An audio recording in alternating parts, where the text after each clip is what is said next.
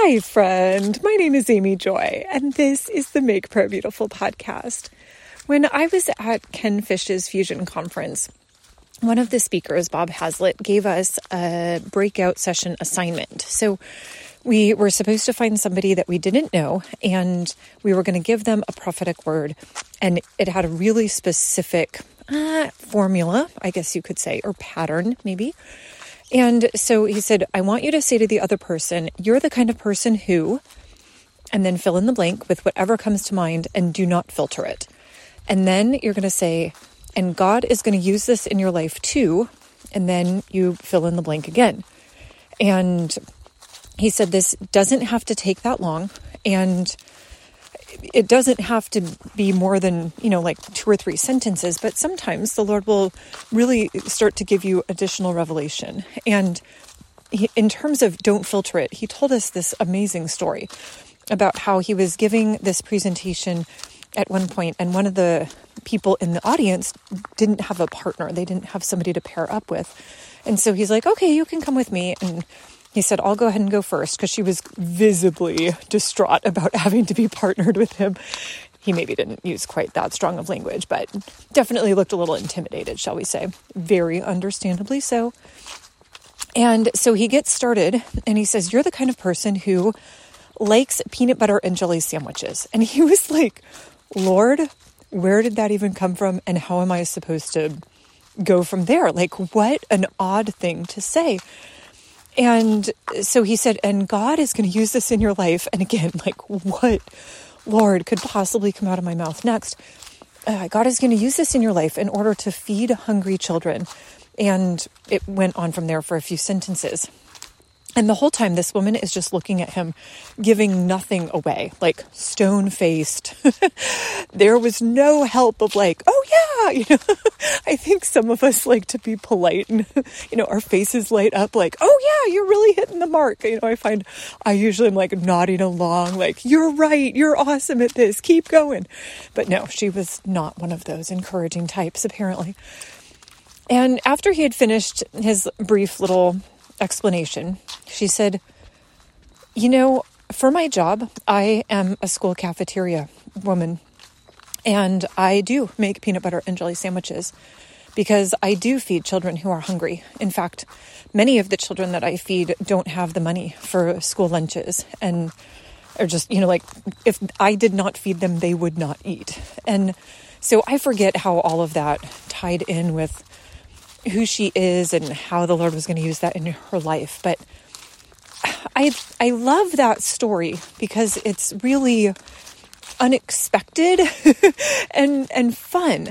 And so I was sitting across from this woman, and I gave her her word, and she was from Connecticut. And I thought, man, if you live in Connecticut, you are really, and you're coming to a prophetic conference, you are somebody who is very stalwart. You are strong in character.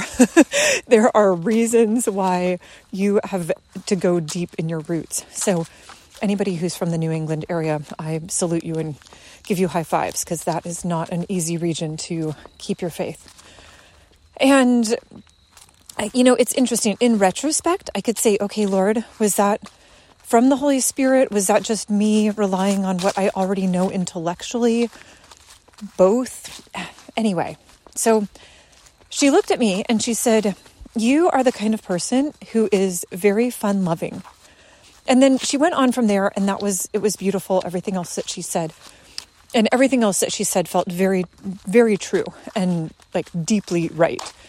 But that word fun-loving it caught my attention and then has kind of continued to resonate in the days and weeks since then, because I don't think I would ever describe myself as fun-loving. I had friends in high school who were fun-loving. Here's looking at you, Elena and Vivian. But that was not really me. I would look at them in their off-the-wallness and their fun and their enthusiasm, and we're going to go and take a class on how to knit at the local store. And, like, amazing. We're just going to go get ice cream in the middle of the school day.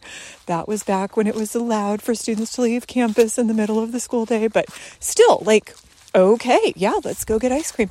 And so I loved that, but that felt like that's who they are, and I am the responsible one, or the one who doesn't really have the creative off-the-wall ideas. I'm happy to go along. So in that regard, I guess I'm fun-loving, but that would not be like my innate characteristic. And yet the rest of what she said was really, it felt so accurate. I started to ask the Lord, like, Lord, is this actually something I could apply to myself? And starting then and kind of moving on from there, the Lord kept surprising me. So at one point, one of the evenings, I was there a little early, and there are times where I just feel like I need to turn cartwheels. And I realize this is not normally like a middle-aged woman thing, but I don't know if it's almost like the Lord just wants a little burst of joy in a place that is maybe a little bit lacking. That's usually how I feel. Like it's almost like a prophetic declaration, except with my body. And so I was turning cartwheels at the back of the sanctuary.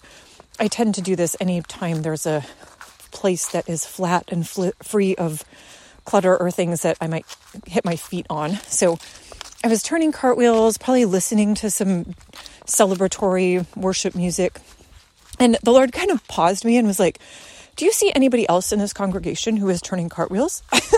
And I was like, oh, no. Okay. I could receive it. And then during worship, I'm not like, there were people who had flags. I am not really a flag person. I have tried it and it does not feel natural to me. What feels natural to me is just to dance. And it's not even like ecstatic dancing. It's like I move my arms and my feet go back and forth or something, kind of like high school dance where you turn in circles very awkwardly. And yet that's how I feel sometimes. Like, okay, I'm going to go do this. And so those would be a couple of examples where it has felt a little bit like the Lord says, you actually are more fun-loving than you realize. And you can actually, Amy, press into that more.